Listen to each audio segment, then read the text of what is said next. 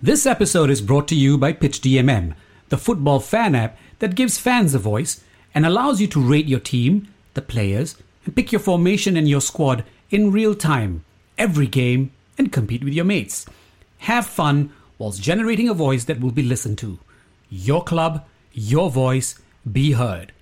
Get it now on Google Play and download it on the Apple App Store. You are listening to an official podcast from Kings of Europe, your football link to the European Super Leagues.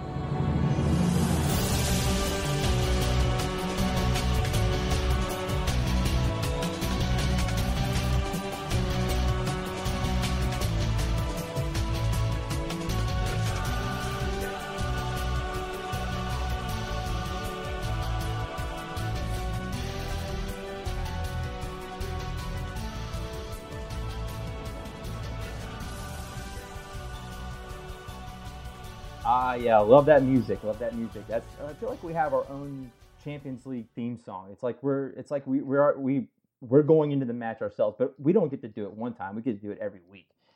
Welcome everyone. It is Friday afternoon, Friday evening, Friday morning, wherever you're at in the world, and that means it's time for the Kings of Europe podcast. This is episode 7, and this is our big Champions League final preview show. This show is all about Real Madrid and Liverpool FC. And of course, we have, as we say every week, we cover all 5 top leagues in Europe, and that includes the Ligue 1. So we have a special guest with us this week to talk about Paris St-Germain, the reigning French champions, as well as the French Cup champions. And a little bit of disappointment in the Champions League, but we're going to get to that soon. At this time, I do want to thank all listeners last week for the phenomenal downloads and listens to the Manchester City, Juventus, and Bayern season reviews. Thank you guys very much. Always love the support. It's greatly appreciated. And at this time, I'll be introducing who is with me on the show because I'm never alone. I always have a great panel of guests, and everyone has their beer in hand, and everyone has their drinks. Tonight, I want to give a shout out to Ballast Point for making an awesome grapefruit sculpin. You guys kill it every week. I'm not always drinking every week, but I'm sure you guys brew great beer every week. Anyways, this time, my guest for this week, special guest, is Mr. Marc Damon. He is going to talk to us about everything and all things Paris Saint-Germain. Marc, thank you so much for being on tonight, my friend. Yeah, thank you guys for having me.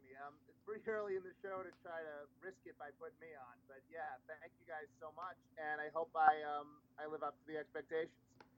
I'm sure. I'm pretty positive that we don't have to worry about that. I've seen your work, sir. You've done quite well in the past, so I have confidence. Thank you very much. I appreciate that a lot. Absolutely. And also, so on my virtual left and right, I got recurring guests. This is my Liverpool panel here. I got Mr. Alex Miller with us tonight. Alex, how you doing, buddy? Hey, how you doing, Critty? Nice to be here again. Doing great, my friend. And -4 days. It's T-4 days, my friend, till the rocket lifts off. And also, I welcome back Mr. Stanino Oliviero de Whitealdum. Stan, how you doing, buddy? Zima. So for everybody that's wondering, Stan is drinking a girly drink from the 1990s that I last saw in a grocery store circa 2001. He is drinking a Zima for reasons unbeknownst to me. This is, I would say for him. We're doing a huge marketing campaign via Twitter. So, get at me if you want to get down. That's all I can say, at RealWhiteDudeFC. Apparently. And of course, the guy who is talking to you now, your host, at Critty Smith. I am Critty Smith. I am ready to get this bad boy on the road. I'm stoked about this episode. I've been wanting to talk about Paris Saint-Germain for a long time, and tonight is the night we get to finally recap what an amazing season it was for them. Very talented roster, lots of great players, lots of great goals. Of course, the record transfer fee, worldwide record transfer fee last season for one of the brightest, youngest players in the game today, Mr. Neymar Jr. So we'll start off. I just want to get a few highlights for them.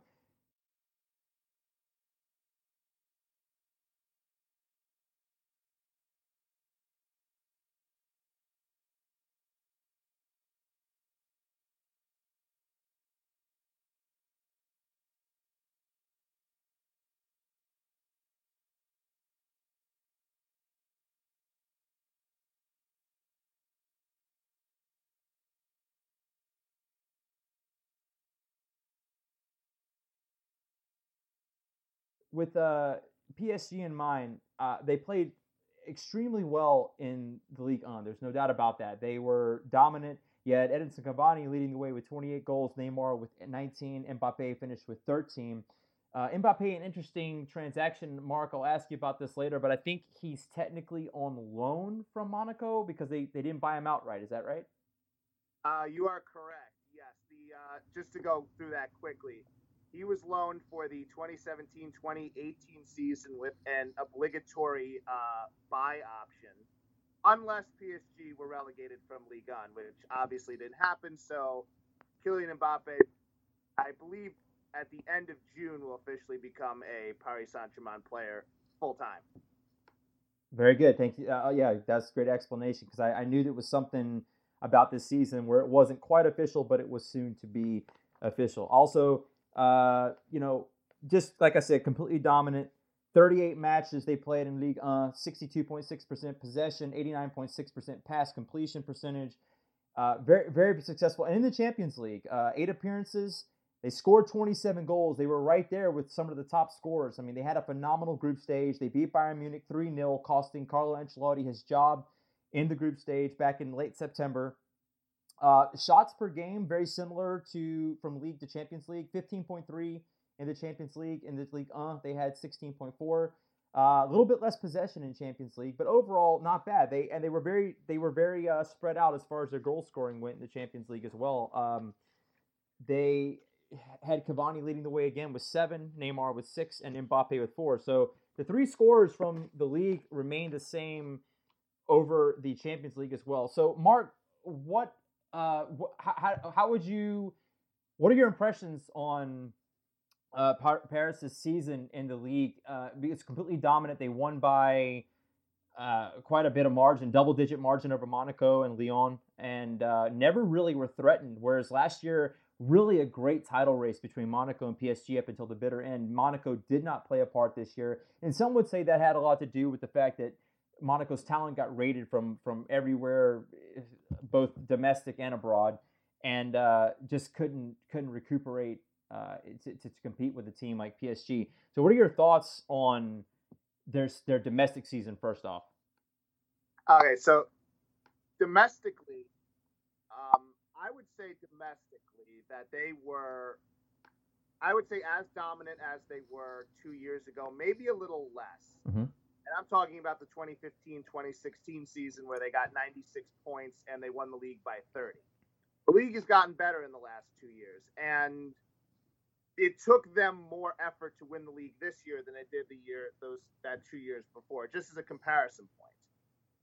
I thought for a team that was basically put together in August, in the sense that you bring in Neymar and you bring in Mbappe, and that totally changes the dynamic of your team. You're talking about a roster that the year before had Edinson Cavani, Angel Di Maria, and Lucas Moura, eventually bringing in Julian Draxler to play on the left wing, bumping Angel Di Maria to the right. That team scored 83 goals in the league. And 83 goals is not good enough for a team that is expecting to dominate the league. And Monaco blew them away with their goal differential and blew them away with the goals that they scored. One of the reasons that Monaco was able to build that lead that PSG was not able to overcome. You go to this year, they score 108 in Ligue 1, which is the difference between getting 87 points and getting 93. And it's the difference between it being a competitive race and a non-competitive race. You had a lot of games where they would beat some of the lower level Ligue 1 teams by a lot. You had an 8-0 victory over Dijon. You had a 5-0 victory over Angers, 6-2 over Bordeaux. A lot of blowouts, but then you'd have a game against the top 4, say Lyon and Marseille. Mm-hmm. Marseille at home, they took care of pretty easily, but Marseille on the road, they had to get an Edinson Cavani late free kick. That was a game that Neymar got sent off in, I believe, the 83rd minute, just to get a draw out of that game. And then if you look at how they played against Lyon, who I think were the second best team in the league talent-wise all the way through, they barely beat them at home. They actually needed 2 own goals to beat them 2-0 at home, and then they lost 2-1 on the road with the Fekir early goal and then a Memphis Depay goal, and I believe the 90th minute off a Levin Kurzawa mistake, which is really shocking if you've seen how well Levin Kurzawa has played this year. Mm-hmm. But that's just sarcasm for anyone that doesn't kind of get my humor. But they were challenged a bit against the top 4. I would say more than you would think, looking at the standings. And you can tell that the gap between PSG and the rest of the league has gotten less than it was. It's not as wide as it used to be. But still, you spend nearly 400, 500 million euros on 2 players, 2 attacking players, each score more than 10 goals. Each are pretty high in assist totals. You're going to run away with the league. And PSG, because of how they performed in the Champions League, needed to have the quadruple to sort of soften the blow. And they did get the quote-unquote quadruple. And if you're basing a season on winning all of the possible domestic trophies, you have to give PSG's domestic season an A. Question real quick about Edinson Cavani. So he's 31 years old. He played the most minutes of any outfield player for PSG, 28 goals, 6 assists in the league. There's talk of him leaving. Is there any truth behind that? Do you believe that Edinson Cavani will depart this season? I would say that there's truth behind it in the sense that there's always, when it comes to a club like PSG, you're always going to have the constant rumors of people leaving, people coming and going. That's just naturally how it is. Recent interviews, Edinson Cavani has expressed that he does like, and you can tell when you watch him play, he really does enjoy the fans. He enjoys being at PSG. He's, at this point in his career, he's a club legend. He can really do no wrong with that fan base. And if you remember back to the whole penalty deal with Neymar and Cavani, which we might get into at some point, a lot of fans took Edinson Cavani's side. And I think that he sees a situation where he's going to be taken care of for the next couple of years. And right now, there really isn't a need for PSG to sell him in that he's not in the last year of his contract.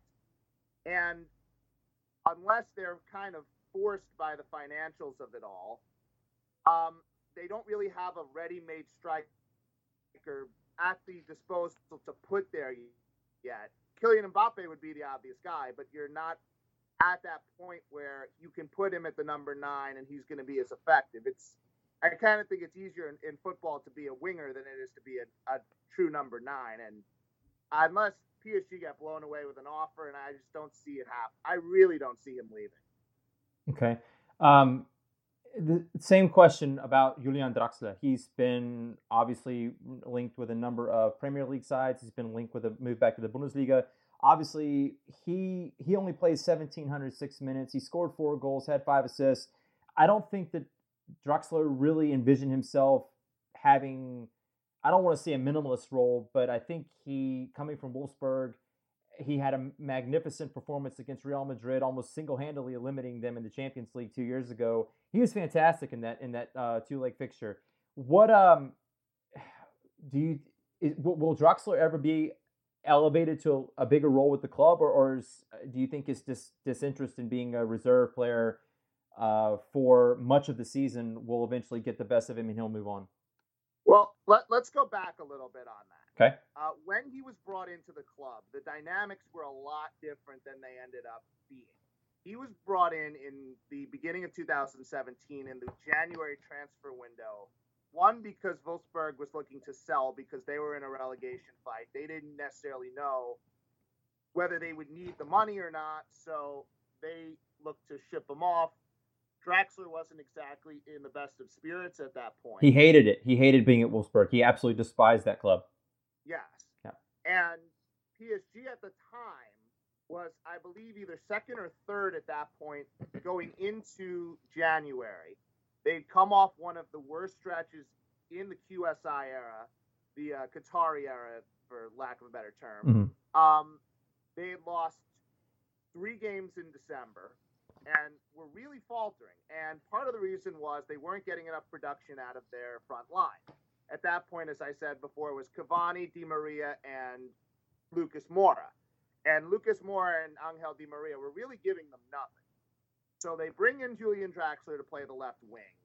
He does a really good job in those first 5 months, and he's positioned to be a starter. And then, wouldn't you know, in comes Neymar. Neymar plays left wing. Julian Draxler, as good as he is never going to start over Neymar at left wing. So now you have to find a position to put Julian Draxler. Mm-hmm. And Unai Emery experimented to a degree, had some success playing Julian Draxler as a central midfielder. Mm-hmm. Or, one of the in a 4-3-3, he would be either the left midfielder or the right midfielder alongside Marco Verratti or Adrien Rabiot. And at times that worked out okay. Other times he sort of disappeared in and out of the games. I think if the coach was anyone but Tuchel coming in, I would think that PSG would be looking to sell him because he doesn't necessarily fit. But Tuchel gives, I think, Draxler a second life at PSG in that I feel like, and this is not just because they're both German. I understand where people's minds are going with that. Mm-hmm. It's not because they're German. It's because Julian Draxler is the type of versatile player that fits well in a system where the coach wants to be versatile in his options. So Draxler can play the 10, he can play in the midfield, he can play on the wing. And when you have a coach that likes to sort of vary his positions and vary what he does in his tactical game plan, Julian Draxler becomes more valuable. And I feel like there's other circumstances happening right now. As we speak, a report came out that Adrien Rabiot does not want to be a reserve for the French national team in the World Cup. He wants to withdraw from that role. And as you could all know, that's endearing himself very well to the French fan base. So there's a chance that Adrien Rabiot's not with the team next year. So I wouldn't be so sure to say Draxler's going. I think there's a very good chance he stays as well. Excellent. I think that they'd be better off to keep him. I know that Stan has a hashtag free Draxler, but I don't know if that's actually going to come to fruition or not. A couple more players I had before we move on to the Champions League season. A couple more players I had a question about before we get to the obvious elephant in the room, which is Neymar. I want to talk a minute about Marco Verratti because he's another one that fantastic foreign player, comes from Italy, key member of the Azzurri. He's one of the best sixes if you qualify him as a defensive center mid. I think in the game today, he's fantastic. He's still young at 25. There has been, again, you have to take these these transfer rumors with a grain of salt sometimes, but there's also been articles published, and I don't know if it's just clickbait, but that's why we have you on because you are the PSG expert. What is the situation with Verratti as we enter the summer transfer window, especially as Italy are not in there's some tournament this summer. I can't think of which one it is, but it was pretty important from what I understand, and Italy's not a part of it. So what will the future hold for Verratti at PSG as we move forward? I hate to be they're all going to stay guy because I know that's not particularly exciting, but he's in a situation where he lost a bit of his leverage last year in that whole Barcelona courting. I would call it destabilization tactics that Barcelona tried to use to force that move. I think Marco Verratti kind of got caught in the middle of it with his agent at the time, who was a real piece of work, and that's me being nice about it. You don't have to be nice if you don't want to be. You don't have to be nice. Okay. He was an asshole. Yeah. But he comes back.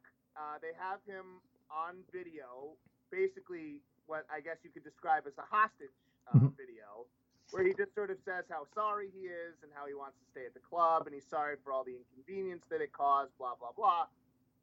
And since then, he had a good, not great season.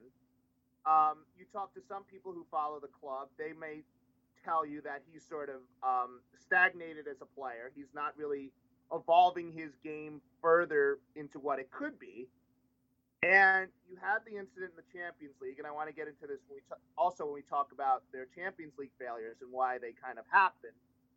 He has that red card in the second leg, which sort of put PSG out of it for good. I mean, at that point, it was basically a mercy killing, but he gets that red card for arguing with the German referee.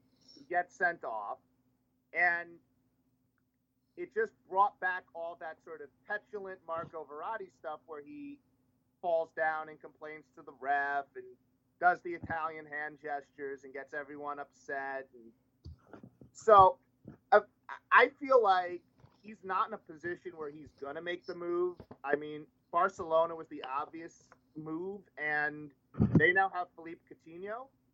So I don't see him going into a sort of a Xavi role there because Marco Verratti is a little small to be a 6, especially since he hasn't really played 6 at PSG in a long time. Mm-hmm.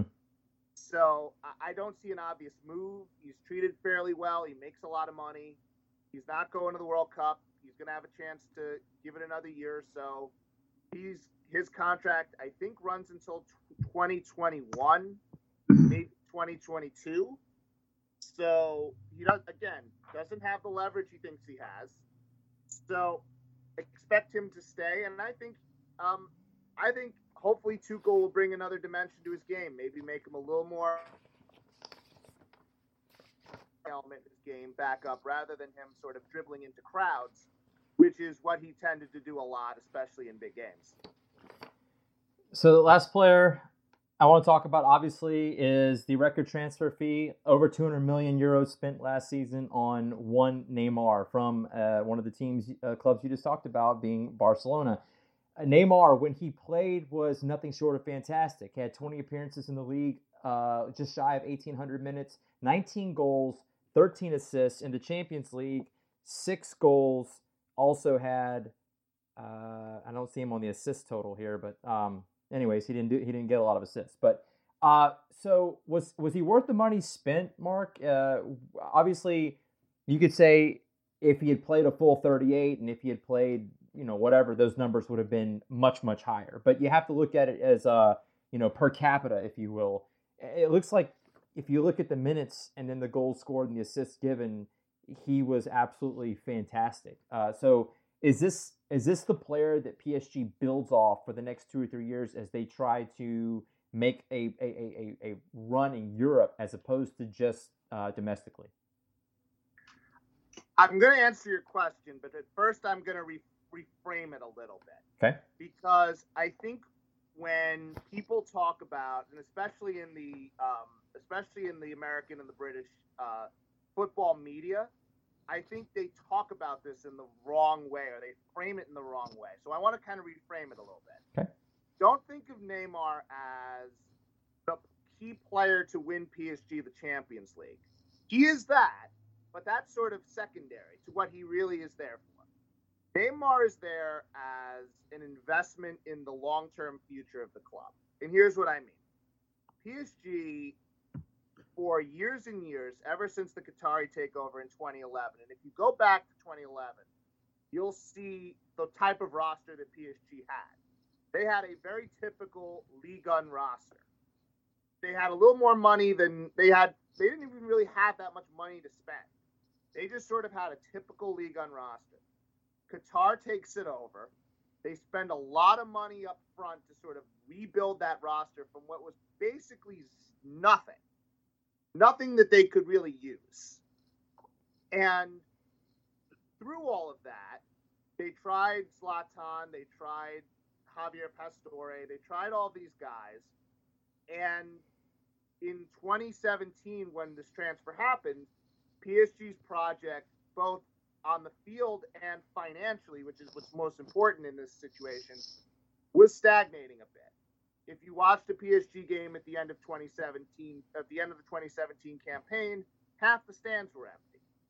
And the one thing that you can't have if you're trying to build a super club in Europe's, basically the heart of Europe, Europe's most famous capital city, are empty stands.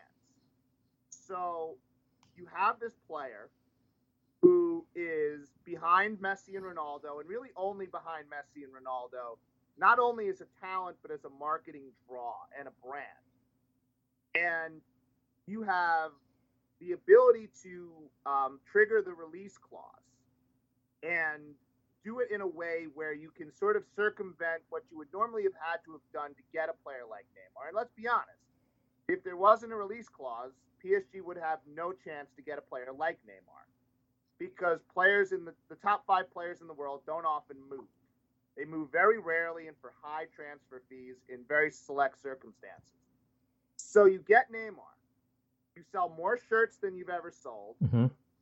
The social media imprint that PSG has grown fairly significantly since he's been on the team. Just as an anecdotal evidence, our site, psgtalk.com, cheap plug. Absolutely. Plug away. Yeah, we've gotten much more traffic than we ever have. The site has grown leaps and bounds since the transfer. Mm-hmm. And at the moment, PSG, and again, more anecdotal evidence, I've seen more PSG jerseys walking around in New York, where I live, walking around anywhere than I've ever seen in my life. And I've been a fan for 6-7 years now. Mm-hmm. So you can't just measure Neymar's impact by how many goals and assists did he have. Mm-hmm. Because I really think that that's missing the point. Now, I will answer your question as this sort of, as I sort of go around and bring it back to where you want me to bring it. Yes, if it'll be worth it, and I would say this year, based on the Champions League results, you could say maybe it wasn't. But I think once this team starts to really gel together, they play with each other for longer than 6 months. Neymar gets more comfortable. Mbappe gets more comfortable. PSG figures out what tactical plan they're going to use and how they're going to build around a player like Neymar, because I really don't think they did. I think they just sort of let him have the ball and let him just be Neymar, which is fine and dandy for Ligue 1, but it's not going to win you Champions League knockout games. So obviously it's worth it. The risk is worth it. The reward is worth it. And eventually, when I talk about it being an investment, there's going to be 2-3 years down the line the chance to sell Neymar for 400 million euros and basically set your team up for the next 10 years with that transfer. And that's what you should be able to do. That's why it's an investment. And it's important to keep that in the back of your mind when you talk about it. But yes, I would say for what he brought to this team, and you could see the decline when he got hurt. They started wearing down. The depth wasn't there, and I think once they won the league, I think everyone sort of shut it down. So yeah, to make a long story short, I would say it's been worth it so far. Okay, fair enough. I mean, that's you explained that beautifully, and you're right.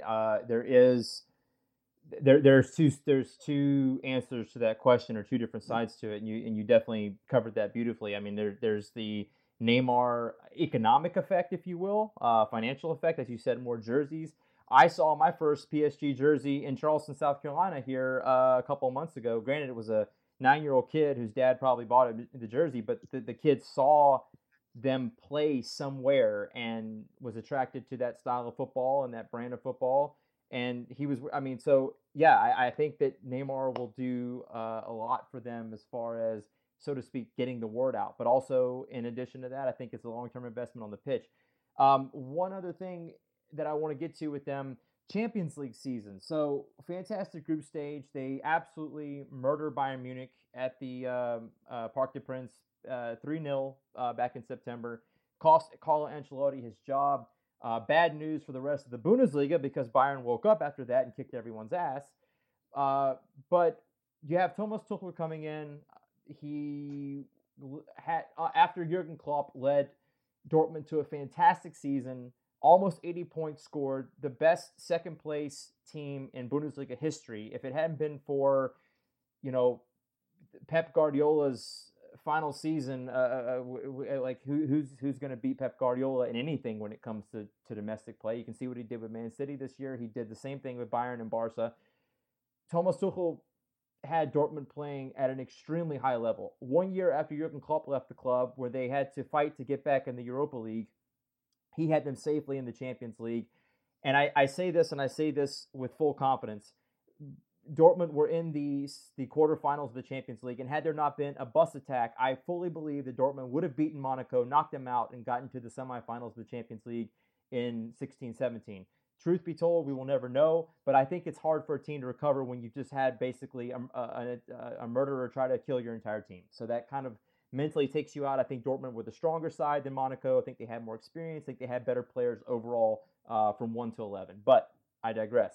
Thomas Tuchel is now your manager. You've seen what he can do at Mainz. You saw what he did at Dortmund. Now he's coming in. Is he the guy to take Paris St-Germain to the next level in the Champions League, beyond the round of 16, beyond the quarterfinals, beyond the semifinals, and finally get to that elusive step where they are in the position that Liverpool and Real Madrid are in this weekend? To win in the Champions League, especially in the knockout rounds, you have to have a cohesive, consistent, strong tactical identity. And as nice of a man as Unai Emery was, and as nice of a guy as Laurent Blanc was, PSG lacked a tactical identity under those two managers.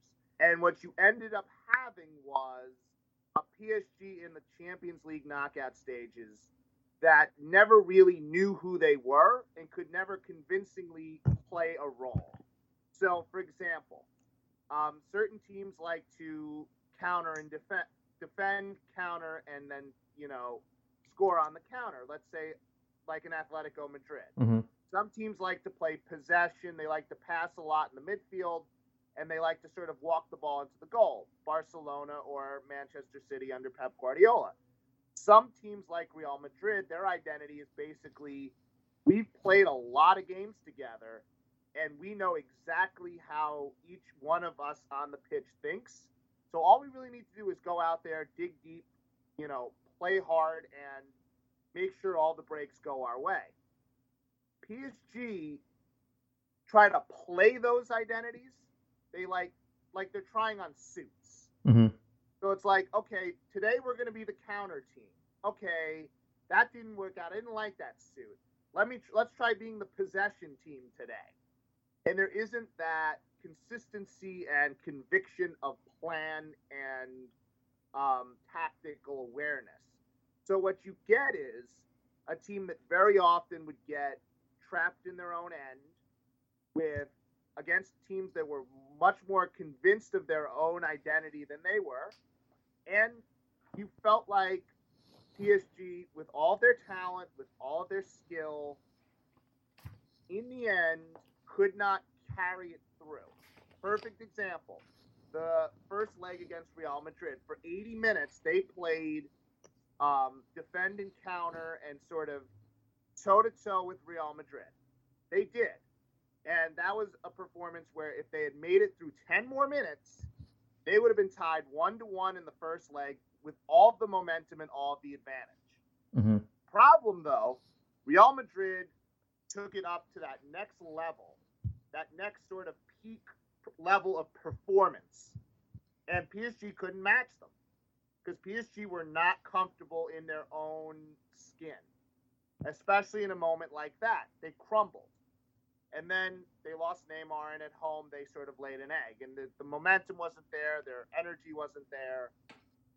So I say that to sort of set up the idea that Thomas Tuchel, if he does nothing else, has to instill that sort of identity of, okay, this is how we're going to play. We're going to play this way in our league matches. We're going to play this way in our cup matches. We're going to play this way in the preseason, and we're damn sure going to play this way in the Champions League when it matters most. Because peak athletics is the ability to repeat something in an effective way without mistake. It's muscle memory. That's what peak athletics is. It's muscle memory. You shoot free throws 10,000 times Mm-hmm. in practice. You hit a baseball 1,000 times a day or 1,000 times a week. That's what PSG have to get to, and that's what Thomas Tuchel, I think, is about. I think that's what he wants to instill. I think that's where, in the end, PSG are going to have to get to win at this level. They're going to have to be able to have a plan, put your egos at the door for 90 minutes, not worry about sort of anything else, but just executing the plan and doing your job for 90 minutes. And then 2 weeks later, doing that again and being able to do it again and repeat it and be not robots on the pitch, but be disciplined in where they're positioned, be disciplined in what movements they make, especially in their back line. And that's sort of what Tuchel has to do. And that's his job. And it may take a year or two, but I feel like they're in a better place than they were 2 years ago with Tuchel now than they were when they hired Emery. Because as sort of anal retentive as Emery can be with his film study and all that stuff, the guy has a weak backbone. And you hope Tuchel doesn't have that kind of a backbone. And the way he sort of acted at Dortmund, you can kind of tell that this guy has a little bit more of a spine. Oh, he does. He absolutely does. That's really the goal for him, is to just instill that identity and get 11 players who are willing to buy into it. Wow. I mean, I agree with you 100%. That's going to be the goal for Thomas Tuchel. And I honestly think that with him, they have I don't want to say the catalyst to get them to the next level. And with that, Mark, I mean, you have summarized their season perfectly. That was a brilliant explanation of what Paris Saint-Germain did both in domestic and Champions League and what they need to do for the future. And I think that with this manager and these players and the spending that this team is capable of, they are going to be able to do some great things in the near future. At this time, Stan, Alex, do you guys have any questions for Mark concerning PSG? I was just going to touch on probably the best domestic season in European top leagues. All right, they had the treble, Coupe de la Ligue, Coupe de France, which involves about 8,500 clubs. It's kind of equivalent to the FA Cup, where they win. The winner gets through to the Europa League the season after. I mean, 7th title, 5 in the last 6, which is crazy. It just shows how dominant they are. I mean, in all the competitions, they scored 171 goals. Mm-hmm. That's unbelievable. 25, like you said, in the Champions League group stage, it's 25 goals. That's a UCL. So, but they still can't get near the top teams in that. I mean, obviously you got the Qatar money coming in. I mean, when does that start to influence their identity? I know they've got a new manager now, Tuchel. I think PSG are going through that phase of an identity crisis. Not a crisis, because they got some of the best players and they're playing really good football, but where they're going to be in a year's time, it's difficult to predict that now. But Sorry, I was going to say. I just wanted to say, I think you can call it a crisis because it's been going on for longer than a year. This has been going on for 4 or 5 years now. Yeah. And I think at the beginning of it, I think it was unrealistic to expect PSG. And this is where I think our president, our dear leader, Nasser Al-Khelaifi, the president of Qatar Sports Investment, which is a whole nother story in itself. But I think when he opens his mouth and says, our goal is to win the Champions League, and we have the potential to win the Champions League, I think it sets PSG up for a sort of ridicule that if you really sort of examine what they had to do starting in 2011, I think you'd realize that this is a really long process to build a culture. And it's taken teams decades. It's taken Juventus, Real Madrid, Barcelona, Bayern Munich, it took them decades to build that sort of equity. And PSG in 7 years is not going to build that equity, and they're not going to build that culture. They're going to have to spend their way to the top. That's just that. It's circumventing what a lot of other clubs who've had more time and have had more stable management have been able to do. So look at them in year 8. The identity crisis you're talking about is really in the style of play, and it's really in the fact that they sort of tried to I know I use a lot of analogies, but to sort of flip a house. Imagine it again, like flipping a house. You buy this house that looks all run down, the plumbing's not very good, it's barely holding together, and you need to flip the house and try to make a profit on it. Only you have 7 days to do it. And that's sort of how PSG's management looked at it. So they bought a bunch of players. They didn't really think about sort of generating a culture or any sort of like winning vibes. It was more just, okay, buy a bunch of players and we'll see if we can win off the talent. Yeah, Get a manager like Ancelotti, get a guy like Laurent Blanc who coached the French national team.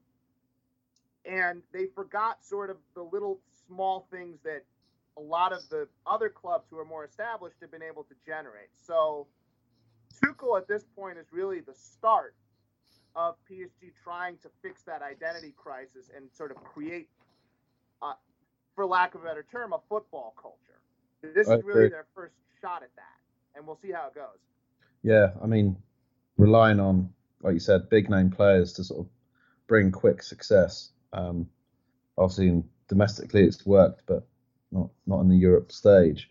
You know, too many big personalities have probably influenced the lack of identity and taken the focus off the real team development slightly. But definitely, I think Tuchel will bring and create a team spirit that's necessary for a solid foundation. He has got the backbone that Emery didn't have, I don't think. So I think it's going to be an interesting watch next season for PSG. They could, I don't know about a decade, but you know, in the next 2-3 years, you know, Klopp's done it in 2 or 3 years. He brought us to a European Cup final 2 years ago, and obviously the CL final this year. So in some, under certain managers, I think it will become quicker to develop that foundation. Yeah, let me say for that. Yeah, let me say that, you know, Tuchel followed Klopp at Mainz shortly after he left, and then of course he was the successor to Klopp at Dortmund. He's a very brilliant football mind. He knows how to get the most out of players. He made Julian Weigl a star. I mean, a star. This is a kid that came from 1860 Munich. It was a second-tier relegation candidate for the most part for the last couple of years. They finally did drop down last season. Julian Weigl was a cheap buy, and he becomes a national team player in 1 year under Thomas Tuchel because he knew exactly how to play him at the 6. He is. I can't say enough. He stood up to Hans-Joachim Watzke, Dortmund CEO, and basically told him to go fuck himself. I mean, basically told him that. He was sacked within, they had a 30-minute meeting. I think it said it was less than 30 minutes last May. After Dortmund won the German Cup. After they won the German Cup, he was sacked for a Champions League qualification and a piece of silverware. The first piece of silverware in the career of Marco Reus. He didn't get it under Jurgen Klopp. He got it under Thomas Tuchel. I think what PSG, I think that is a brilliant hire. I'm envious. I'm envious because I like Lucien Favre, who we'll get to later in the show, but Tuchel was he did not get along well with Dortmund brass, and that's a known fact. But sometimes if you got Phil Jackson coaching the Bulls, you fucking just stick with it. That's just how it is, man. Let him do his thing, win your championships, and all things will work themselves out. Winning cures everything. But now he's going to go win, I believe, with PSG. I think he will take PSG to the next level, and that's what I think. Stan, did you have anything to ask Mark, or are you good? No, I think he covered everything perfectly, and I really appreciate his comprehensive knowledge on Paris St-Germain. was both a great year, but also a disappointing one, and we've seen a number of domestic winners suffer that same fate. So thank you, Mark. Appreciate it. Yeah, no problem. It's always fun to relive the memories. Well, we're gonna move on to. I know Stan, you're up against the time, so we're gonna all move up against something else. A place where Paris Saint-Germain would like to be next season. This is a place where Liverpool and Real Madrid are. We are officially talking about.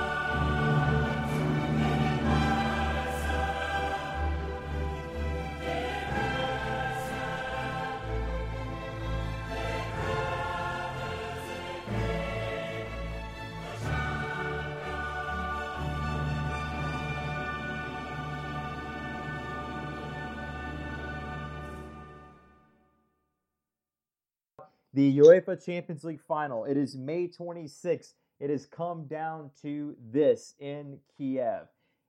So we're going to review first. Let's look at the Reds from Anfield, Liverpool. 40 goals scored. 40 goals scored in the Champions League. That is unheard of. Their efficiency on the offensive side of the ball has been, to quote the Madrid people, it's been galactical.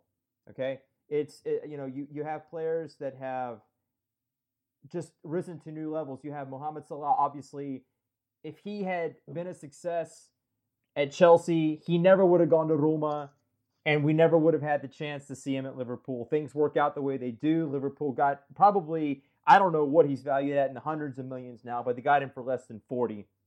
You have Roberto Firmino, who's, to me, cemented himself as one of the best number 9s on the planet.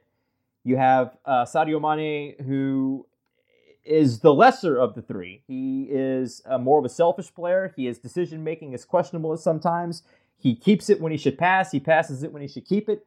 But when he's having a good game, he is having a good game, and he is a clinical scorer. If you look at the scoring for Liverpool in the Champions League, it's really scary because you have Salah, Firmino, Mane with 10, 10, and 9. The next closest guy was this dude that went to Barcelona. I forget his name. He wore the number 10. I don't know his name, though, so we'll forget about him. I heard he has a bad back. Right, he has a bad back, yes. 29 goals scored between Salah, Firmino, and Mane, and Oxlade-Chamberlain has 2. They are, assist-wise, seemingly the same spread out. You have Milner with 8 assists leading the team, Firmino with 7, Salah with 4, and somehow Alberto Moreno got in there at 3. Okay. And, of course, the addition of Virgil van Dijk. He has made Dejan Lovren a better player. He solidified the back four, which was a massive problem in the first part of the season. Guys, what do we see as far as Liverpool this weekend?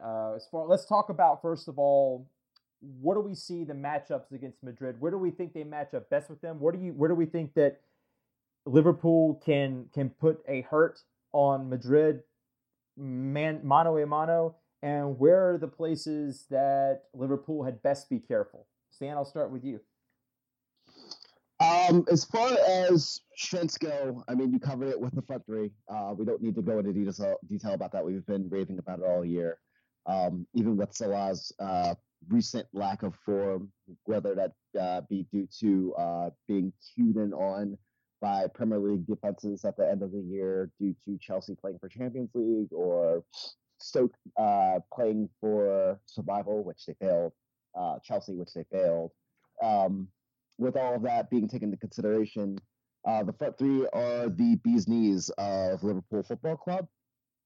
They have led a dominant goal scoring campaign. They actually, as we covered before, broke the record for most goals scored in a Champions League year. In a year of a Champions League tournament, Liverpool actually broke Real Madrid's last year's total from last year of goals scored. Weaknesses, the midfield right now. Right now, the midfield has had to be reshuffled and reorganized constantly. We saw Trent Alexander-Arnold fill in at the right midfield spot, right RCM spot of the midfield three, which was manned perfectly by Alexander. By Oxlade Chamberlain. You okay? You're not having a seizure, are you? No. Oxlade Chamberlain. His name is Alex Oxlade Chamberlain. Yes.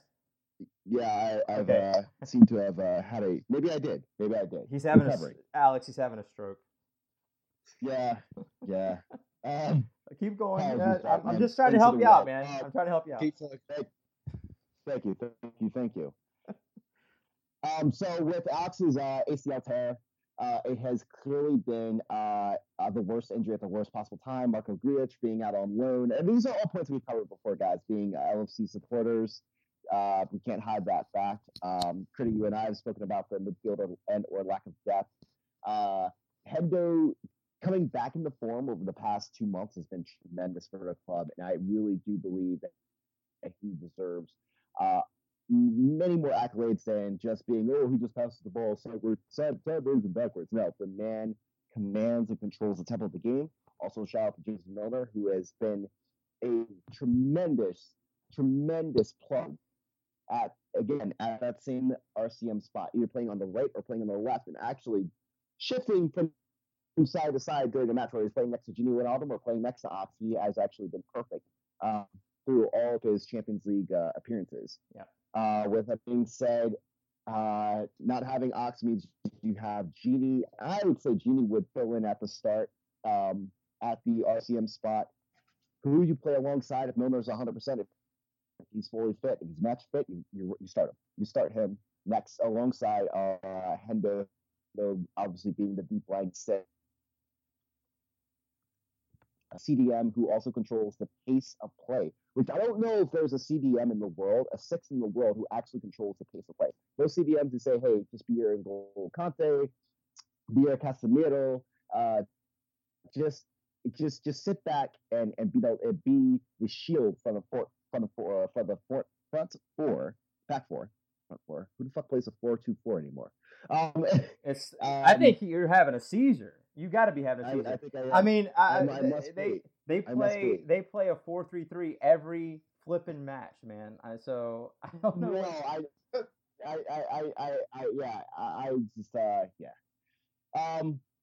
My point being is that Hendo's uniqueness should be accounted for, and he deserves all the praise in the world. Midfield is word most week. I have no problems with the back line. I think Trent and Robbo will have a hell of a task, especially on Robertson's side, actually on Taz's side, on the right back side, where Marcelo will be actually coming up to overlap, being the left back who actually plays as a dual left winger. So he'll have a lot of responsibility, and it's his time to actually show that he is deserving of that England call-up. Mm-hmm. Which he recently got. So, so we're gonna get to Mark here in a minute because his team's actually played Real Madrid in Champions League. Before we do that, Alex, if you're Jurgen Klopp this weekend, is it business as usual? Do you try some tomfoolery or trickery? Do you try and outthink or outsmart Zidane, or do you just say, boys, lads, front three, go fucking get them? Well, first of all, he's got to be confident in the fact that the front three have scored 31 goals in the Champions League this season. That's more than Madrid. 29. Well, yep. Including the... Oh, Hoffenheim? Yeah. Sorry, they don't... Yeah, sorry. Why not? Why I not? can say that without including the Hoffenheim. Of course not. Of course not. Well, I'm sorry, Hoffenheim. I'm sorry. Alex just wants to bury you guys a little bit more, but that's okay. You got group stages here. So, yeah, that being said, if you look at the first 20, 30 minutes against Roma in the first leg, they were definitely feeling them out, changing their approach to the second half of the first half, and we saw what that did. I think he'll have to have the same approach this time. Unless he wants to just go all guns blazing, which again is possible. I'll put a 50-50 on that. The first 20 minutes are going to be the most important, I think. The fact that I've lost my thing. Oh, no. No, I mean, so he has. I mean, the team is pretty much fearless at the moment. We have probably the most inexperienced final team that's in recent times, but I'm not going to worry about that really, because you are playing against a kind of aging Real Madrid team. You know, Ronaldo 33, Modric 32, Marcelo 30, Ramos 32, Benzema 30, Navas 31, Bale's approaching his 30s now. They're the biggest players in the team, and for all their experience, they are aging. So I think we could potentially, and they've played only a week ago, so we have 7 days rest ahead of them. There's lots of factors. We can talk all day about factors, but at the end of the day, it's whoever wants it more. And I think, I'm a Liverpool fan, obviously, but from a neutral perspective, I'm sorry. I thought you were a Manc. People want to see Liverpool win. They don't want to see Real Madrid crown it 3 times. Let me ask you this, in saying that, because I'm glad you brought that up. My next question to you was going to be, you just said, who wants it more? My question to you is, does Real Madrid want to be the first three-peats in Bayern Munich in the 1970s, or does Liverpool want their first since 2005 more? I think Zidane would want it more, because of this dramatic third-time possibility, and it will just go down in history as one of the best European managers in the Champions League, that is. But if you compare, like, say Ronaldo, what's his thoughts on it? He's won it twice in the last 2 years. Compare that with Andy Robertson, a relegated, third division, Scottish third division player, who's now Champions League final. I don't think anybody will want it more than he. Look, saying that goes around, that filters around the team as well. They know that this is. No one expected this to happen. To be honest, I didn't. No. In saying that, absolutely. To your point. So Liverpool are absolutely the Rocky Balboa. They are the underdog in this particular scenario. You have Jordan Henderson, a much maligned captain, gets a lot of criticism from his own fan base. You have James Milner coming over from Man City. Never quite got the job done with Man City. Has been, a staple of consistency with Liverpool. He's been there ever since Klopp got there. They've sort of ridden this journey side by side, player and manager, hand in hand. He is Jurgen Klopp's, I want to say, his better half on the pitch. You have Salah, an outcast from Chelsea, who was thrown away to Roma. Roma then sold him to Liverpool for pennies to the dollar, what he's actually worth. Bobby Firmino coming from Hoffenheim to Liverpool. Many thought this is a stupid Brendan Rodgers purchase. He'll never amount to anything. Klopp has turned Roberto Firmino into one of the most dangerous number 9s on the entire planet. And then you have Sadio Mane, a guy who came over from Southampton. Again, I think he's not even yet the finished product of what he will be. Oxlade-Chamberlain, disregarded by Arsenal. They said he was rubbish. He was garbage. He comes to Liverpool. Jurgen Klopp revitalizes his career. He's obviously not playing this Saturday, but this is more to my point. Karius, last season, left for dead. This season comes back, has played extremely well as the season has gone on. And it goes down and down the line. Dejan Lovren, subbed off after 30 minutes at Wembley, getting embarrassed by Spurs. Comes back when VVD comes in. He's a changed man. That back four now is nothing to mess around with. And, of course, Trent Alexander-Arnold, 19-year-old kid, shut down Leroy Sané. Shut him down in the Champions League. Made him a non-factor. The Liverpool side has more heart and more determination and more desire than any other team in England. That goes for Man City because we've already seen the result of when they played Man City. Yep. There is no question Liverpool is the better side. They have played them 4 times this year. They've won 3. They've lost 1. I don't care how bad Man City won the league by. Liverpool is better than Man City head to head. But I have a question for Mark. Mark, you saw this with this Real Madrid with PSG. What do you think it is? You said for 80 minutes PSG played really great football, especially in the first leg. What does Liverpool have to do to make sure that Real Madrid seemingly always, I've said this for a while now, they always play only as good as their opponents plus 1. They're not going to blow you out and they're not going to dominate you, but they almost like Zidane doesn't have to do a whole lot. The players kind of take it amongst themselves and say, hey, okay, they drew even with us. We got to go up 2-1 now. So let's get the 2-1. I saw this happen against Dortmund in the group stage. Dortmund hung around with them for a while. Real Madrid scored 1. I think then either Yarmolenko scored 1 to equalize it. Then Real Madrid pulls away. No, sorry, that was Tottenham. Sorry, Aubameyang scored the equalizer. Then Real Madrid pulls away 3-1. What does Liverpool have to do to make sure for 90 minutes that they stay ahead of Real Madrid? All right. So all 3 of you are Liverpool fans. Yes, we all 3 support Liverpool. Okay, I'm going to tread lightly then. So, I want to say this up front. I did not think that Liverpool would continue to be this good without Philippe Coutinho. Mm-hmm. My bad. I didn't see that one coming. Actually, I don't know what player you're talking about. I don't know who. Yeah, nah. I don't remember. Okay. No. Okay. Never mind. So when that guy that we're not going to talk about was shipped away, I thought it would make them slightly worse. It really hasn't. It's made them probably better in the short term. I'll say my fault on that one. Mm-hmm.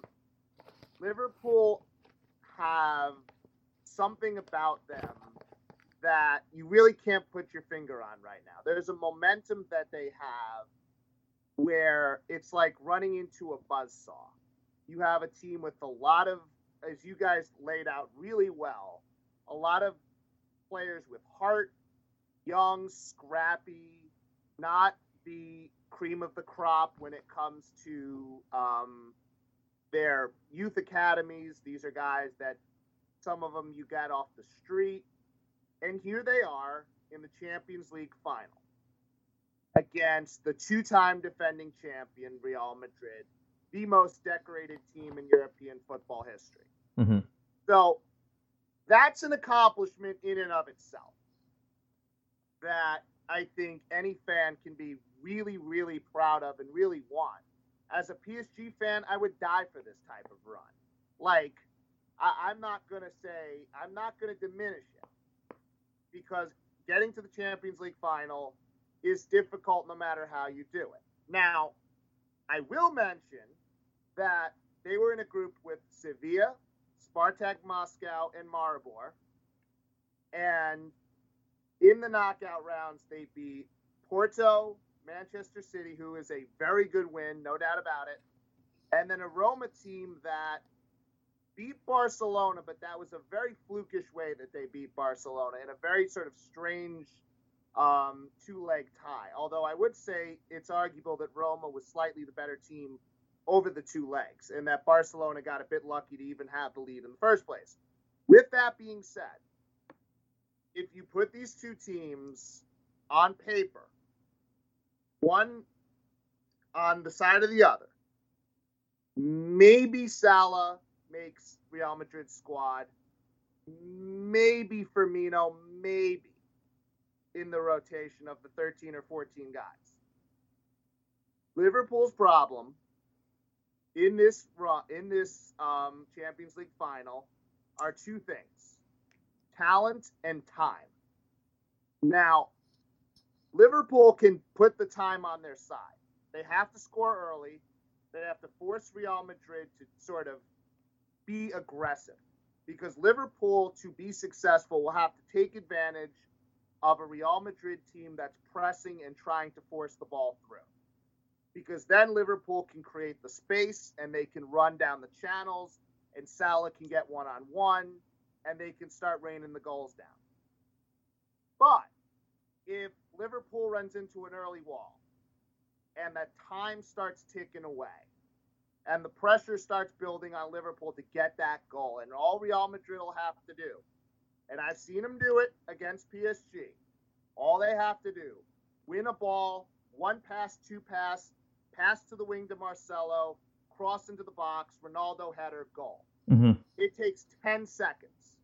And you can say, yes, Liverpool can take 10 seconds to score too. But Real Madrid do it in a way where they can score from almost any situation. For Liverpool, it has to be a very specific situation that happens for them to score. A turnover or, some sort of pass out of the back. There's not a whole lot of, in this situation with the talent disparity that there is, and as good as Liverpool have been, there is a talent disparity. Liverpool You have to have a certain amount of formulas that go your way. Real Madrid can do it from any situation. They can do it from free kicks. They can do it from corners. They can do it from turnovers. They can do it from passing out of the back. They can do it from a long ball. They can do it from a Marcelo cross. And I look at it, and I look at these Champions League finals, and I always look for those. How many ways can this team score versus how many ways can the other team score? And yeah, go ahead. Sorry, I'm talking too much. Go ahead. So talking about matchups, the most interesting one is obviously got to be Marcelo versus Salah. Do you think that Marcelo will have a different tactic given to him? Do you think he will continue being the most attacking left back on the planet right now? Because you don't know what could potentially happen there. Do you think they'll reverse the tactics where a bit more defensive at the first half an hour? I think that will happen. I think they're going to feel us out. Yeah, and it's also the same when you look at like World Cup finals, where you look at the first 30, 40 minutes, neither team really wants to make a mistake early. So, you can't really win. It's hard to win the Champions League in the first 10 minutes, but it's really easy to lose it in the first 10 minutes if you're not careful and you make silly mistakes early. So we know all about that, 2005.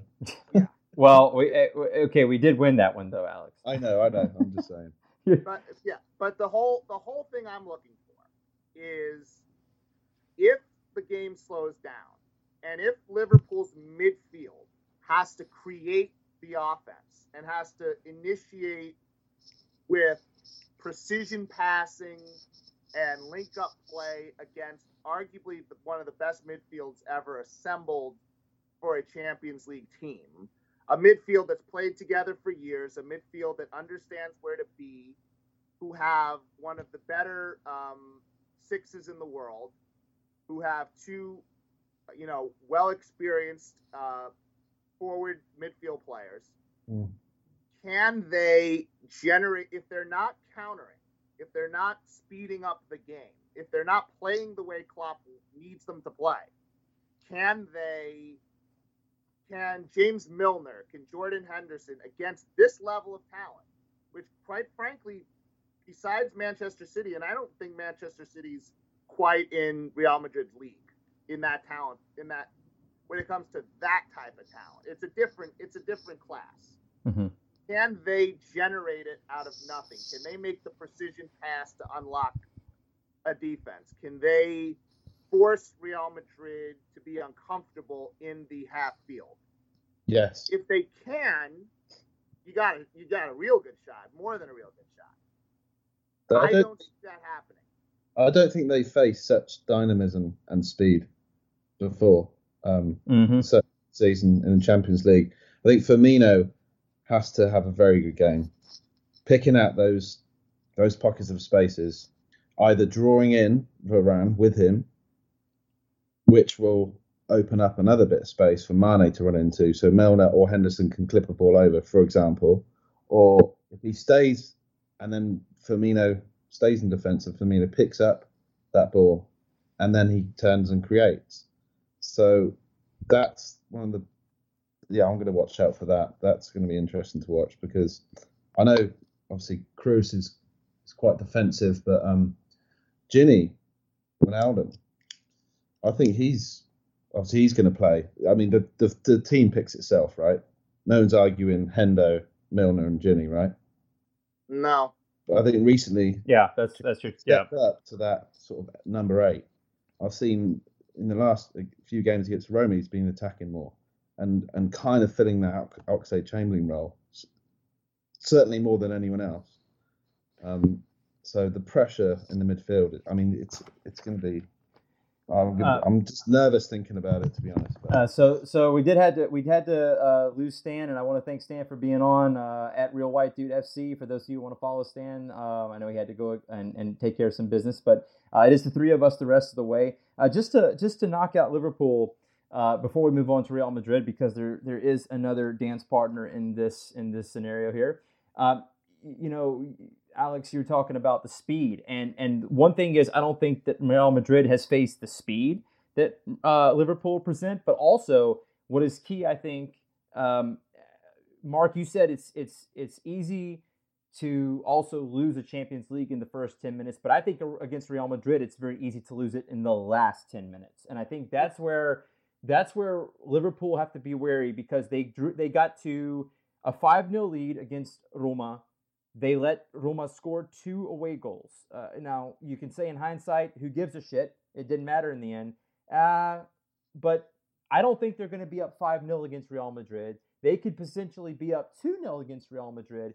And 2-0 is not safe against a team that prides itself on its perseverance and its ability to overcome the odds, no matter who the opponent is. And so I think that it's crucial that if Liverpool get a lead, they keep a lead. I think that they are a team that is still susceptible. They it's almost like the confidence turns into, I don't want to say cockiness, but maybe a kind of a relief, like, we've done it. We're up 5-0. We can relax. And this is, sudden death, winner takes all. There is no second leg. But I think it's, unless Liverpool are 4-0 up with 75 minutes played, I really think that they need to be on their P's and Q's for the full 90. But I want to switch real quick to Real Madrid. So Real Madrid, a little bit interesting. They have switched their tactics up quite a bit. Their favorite formation, though, thus far in the Champions League has been a 4-1-2-1-2, featuring Carvajal, Varane, Ramos, Marcelo in the back, Modric, Casemiro, Kroos in the middle, Isco, and Benzema and Ronaldo up front. Those have been the preferred aggregate, if you will, starting 11 picked by Zidane. They come in, they've scored 30 goals in this Champions League. They've had 55.1% of the possession, and they have a astounding 88.6% pass percentage rate. Obviously, Ronaldo leads the team in minutes played, 1,080. Here's the thing that's really curious about Real Madrid. As I told you before with the scoring, it's very even between Salah, Firmino, and Mane, 10, 10, and 9. Ronaldo has 15 goals, and the next closest guy is Benzema with 4. So on paper, it looks like they're a very one-dimensional side. And I think Mark alluded to it. A lot of that comes from, hey, we're doing well, fall asleep. Uh-oh, Real Madrid counter, cross, boom, Ronaldo goal. And that's a lot of what happens to these unsuspecting sides or these sides that get a little bit more comfortable than they should. Assist-wise, Carvajal, Ronaldo, 3-3. Vasquez, Isco, and Marcelo also have 2 apiece. So if we look at Real Madrid, Alex, what scares you the most about them if you're Jurgen Klopp on Saturday? Well, they're arguably in their best European form in decades. Obviously, the amount of experience, the amount of time they've played together. Bale's pretty much fit now, right? So he's certainly in contention as well. So the quality, the caliber of the player, they've got probably 4 players that could change a game. instantly. We have one, maybe two. So, I mean, Ronaldo obviously is on fire still. That's going to be... Someone needs to put a foot on him in the first 10, 15 minutes. Get him rolled up. Hopefully get a tantrum going. I don't know. But, I mean, Zidane has obviously won the last two. And this is the hardest team to beat, and in their best form. So for Liverpool to come away with a win is beyond anything. It's just huge because of the fact that Real Madrid are so good with their experience. And obviously they've got probably the best performing keeper in the Champions League this season, Navas. Yeah. He kept them in the semi-final against Bayern Munich. Absolutely. Mark, quick question to you: what is Zidane's tactics going to be in this? Does he even have a tactic? Is his tactic just saying, "Hey, you guys have played together forever. I took you over after a successful manager in front of me was sacked. You guys know what to do. Go out there, win, get the job done." Are we going to see a concise strategy from Zidane's side, or is it just going to be Real Madrid feeling out Liverpool, waiting for them to make a mistake, launching on the counter, pouncing on them, and scoring a goal? It's kind of scary to think of getting in Zidane's head, but I'll try.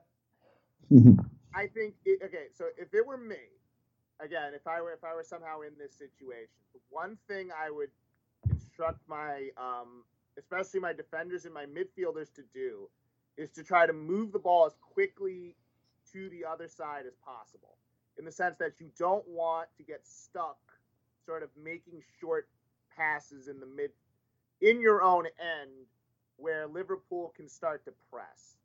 So in this situation, I would be thinking, get the balls out wide. If Liverpool are going to turn you over, they're not going to turn you over in the middle where they have options on the wings on either side. Try to keep the ball in the channels.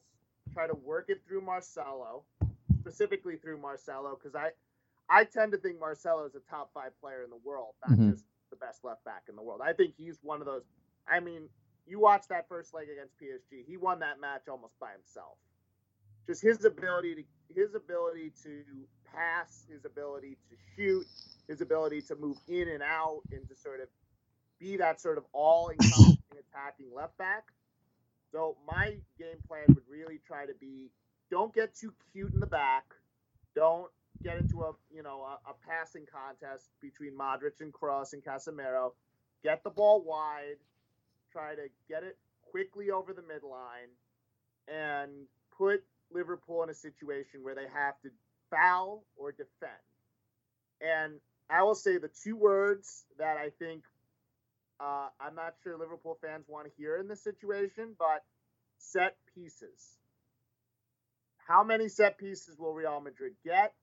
How many will they capitalize on? And they only have to capitalize on one, maybe two. Mm-hmm. A corner, a free kick outside the box. If Liverpool get in a situation where they're fouling a lot, and that'll happen when you're playing a team that controls the ball, and it all really depends on how that press works. And if Real Madrid can show early that they can easily or relatively easily break Liverpool's gegenpress, for lack of a better term, Liverpool's in trouble, because then they have to defend in their own end, and they're not as good at that. Liverpool need to be aggressive and to defend on their side of the field, because once it goes into their side of the field, now, Lovren, Alexander Arnold, it's not the best defensive unit you've ever seen. And but we defend from the front. Yes. Well, that's what I'm saying. You defend from the front. Yeah. And that's if Real Madrid can break that press early and often, Liverpool's going to be in trouble. If Liverpool can get a couple on them and get the ball away and start getting Casemiro and Kroos and Modric a little bit jittery, that's really, I think, where the game's going to come down to. And to say what the tactics will be, I think the tactics are really going to be about not getting caught early, being cautious and safe with the ball, play a long ball if you have to, get yourself through the first 25 minutes, settle the game down, and then just be Real Madrid. Be the team that just puts the pressure and puts the pressure and puts the pressure, and eventually the other team breaks. That's just how it works. I mean, you can argue that Bayern Munich were the better team in the first leg, in both legs of the semifinal. You can make that argument if you want. The scoreboard doesn't make that argument. The scoreboard says that Real Madrid scored more goals than Bayern Munich. And that's really what matters in the end. So you can have moments against them. You can have stretches of play where you're really good and you look like you're taking control of the game. But it's not about that. Football is about scoring goals. Do you think And that? Well, Alex, sorry to interrupt. This question for both of you guys, Alex, you and Mark as well. It's sometimes Real Madrid has a tendency to sometimes play with a high line.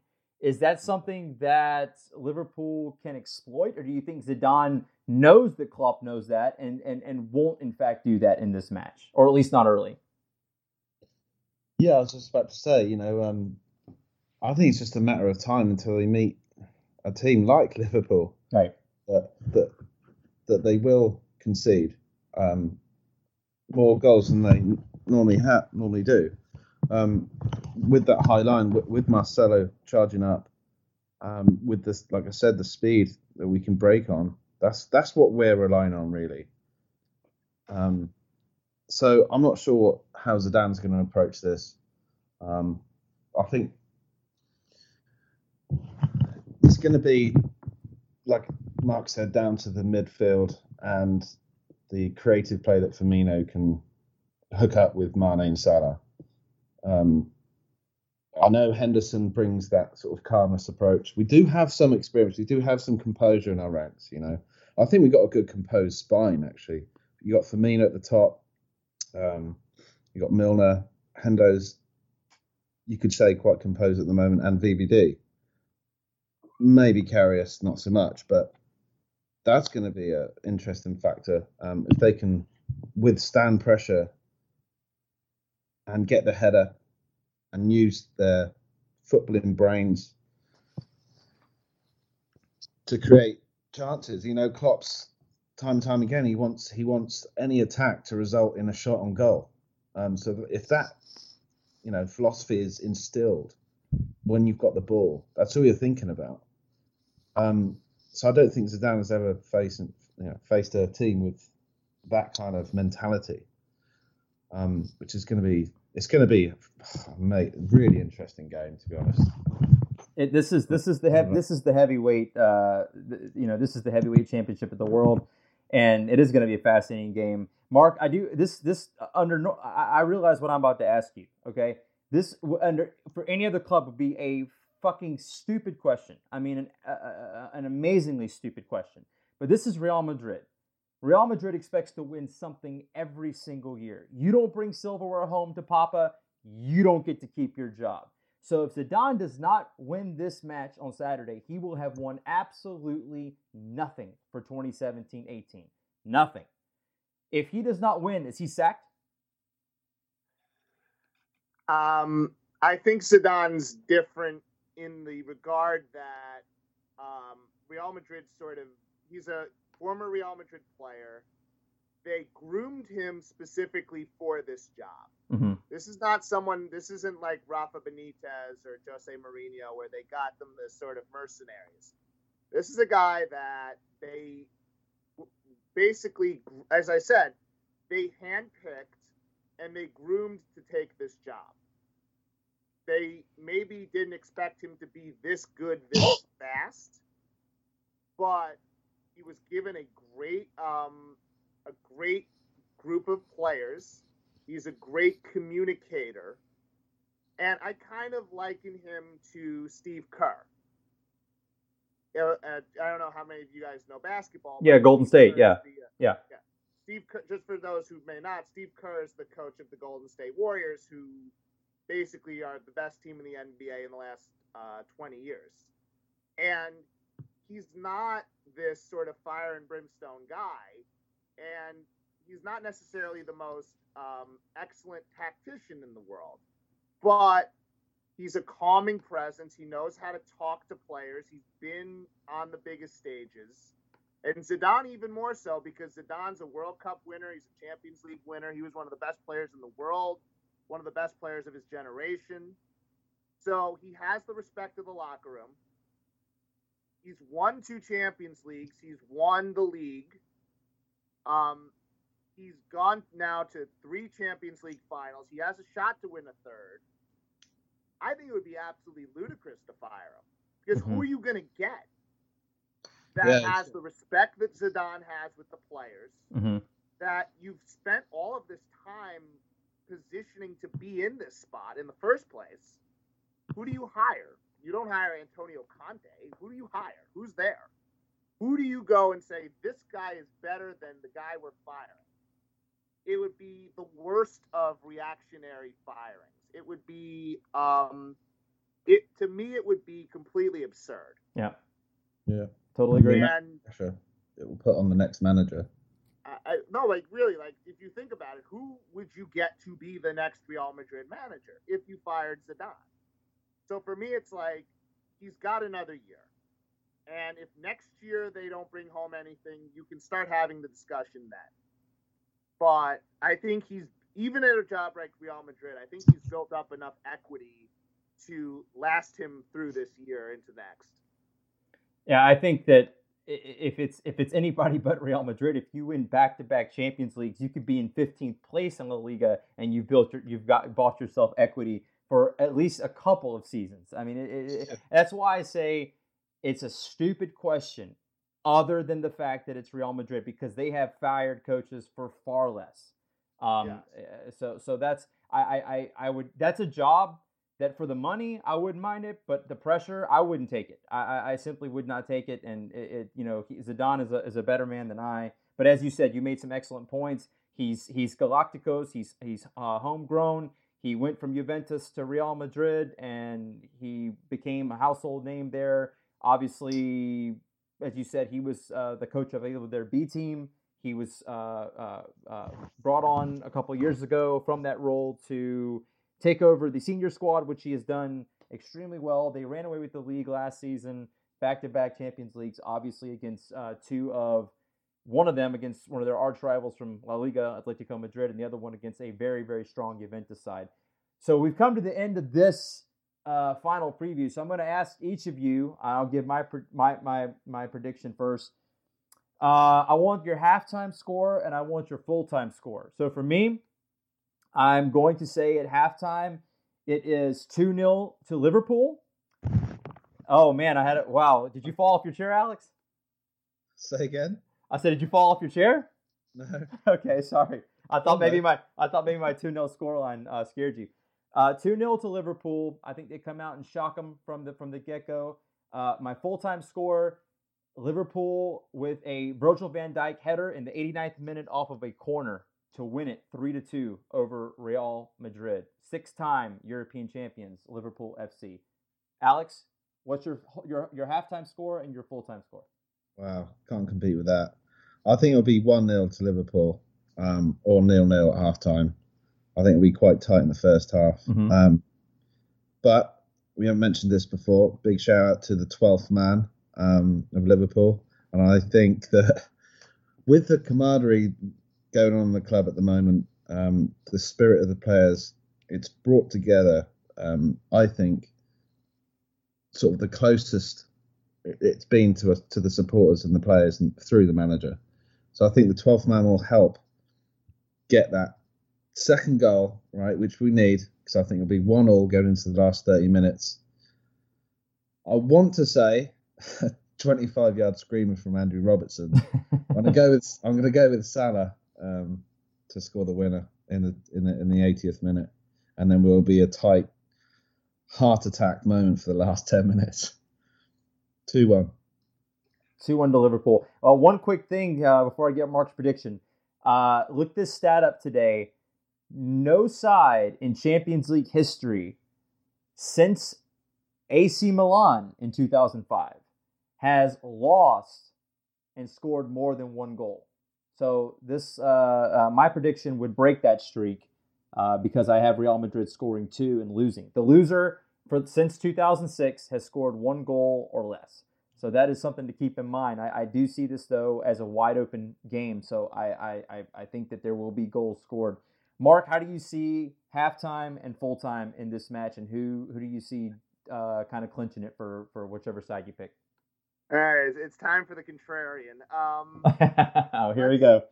I'm gonna have it 1-1 at half. Uh-huh. I think it's only right that we get a Salah goal within the first 10 minutes to get everyone excited and everyone lose their minds and all that stuff. I think Real Madrid settle the game down. They get a goal somewhere between the 30 and 40th minute, 1-1 at half. And then I think, and this is an old saying, and I like to dust it off once in a while. I'll take it off the shelf because I think it works here. It's a very old saying from a long time ago. Great teams aren't always great. They're just great when they have to be. And in the second half, Real Madrid's going to have to be great. You're going to watch that first half and go, oh, Real Madrid's not playing that well. They're barely in this game. How did they, we have a great shot in the second half. And then, like great teams do, they show up when it matters. They show up when it counts. They get the goals when it matters. I'm going to say final score 3-1 Real Madrid. Very well. Well, I think we have covered as much Champions League and as much Paris St-Germain as we can. There were a couple more things I wanted to cover, but we are running up to the hour. We are going to cover those on a future show. Mark, it has been an absolute pleasure to have you on. Your insight into Paris this season, and as well as the Liverpool-Madrid matchup, has been absolutely fantastic, world class. Thank you so much for being on. Oh, I appreciate it very much. Thank you. Please tell people what you're working on, your site, and where they can find you on the internet. All right, I'll try to keep the plug short. So you can follow me on Twitter at Marc Damon1, MarcDamon1. I am a writer, contributor, podcaster for PSGTalk.com. We are we like to claim, we're self-proclaimed, but we haven't had any challenges. So, well, then it's yours then. We are the #1 news and opinion site for PSG in the English language. So if you're an American fan or an English fan of Paris Saint-Germain, there's more than you think. We are the site to go to. We have player profiles, match recaps. I do my podcast, PSG Small Talk, pretty much every week, maybe not so much in June because I need a break. Yeah. But we have a lot of good contributors. We have great content. Recently, I had a podcast series coming up. It's actually running right now called the World Cup Project, where I interview different contributors and friends of the site. We talk about different national teams. We talk about all things World Cup, not just a preview. Everyone does the preview, but we do. I talk about the history of the French national team with a person who was there when they won the World Cup in 1998. I talk about the Mexican national team, the German national team. We kind of go into a history. We talk about the culture. We talk about the moments. It's a very good series. I'm very proud of it, and it's running right now at the site. It's 12 episodes. We're 7 in so far. So if you want to listen to the archives, you can catch up on those at psgtalk.com. And I think that's about it for what I have. Thank you again for having me on. I very much appreciate it. Awesome, Mark. Thank you so much. And Alex, real quick, where can people find you on the internet? I'm on Twitter, ChickenLip7. ChickenLip7, yep. ChickenLip7. Slowly increasing the content. Follow 4 site, and obviously Kings of Europe. So slowly, a podcast contributor. Absolutely. Yeah, that's it, really. Well, that wraps it up, gentlemen. Thank you so much. We're going to see what the deal is this Saturday. We'll have a post-game show for everyone this Sunday. We're going to be doing a post-game show, win or lose. The Liverpool faithful, we will shake the hands of Madrid if they are the better side. If they aren't, we will give them a taste of their own medicine by lifting the trophy ourselves. Fucking come on, you boys! All right, guys. Mark, again, thank you. Alex, thank you. This has been Kings of Europe, episode 7. Good night, everyone, and see you in Kiev.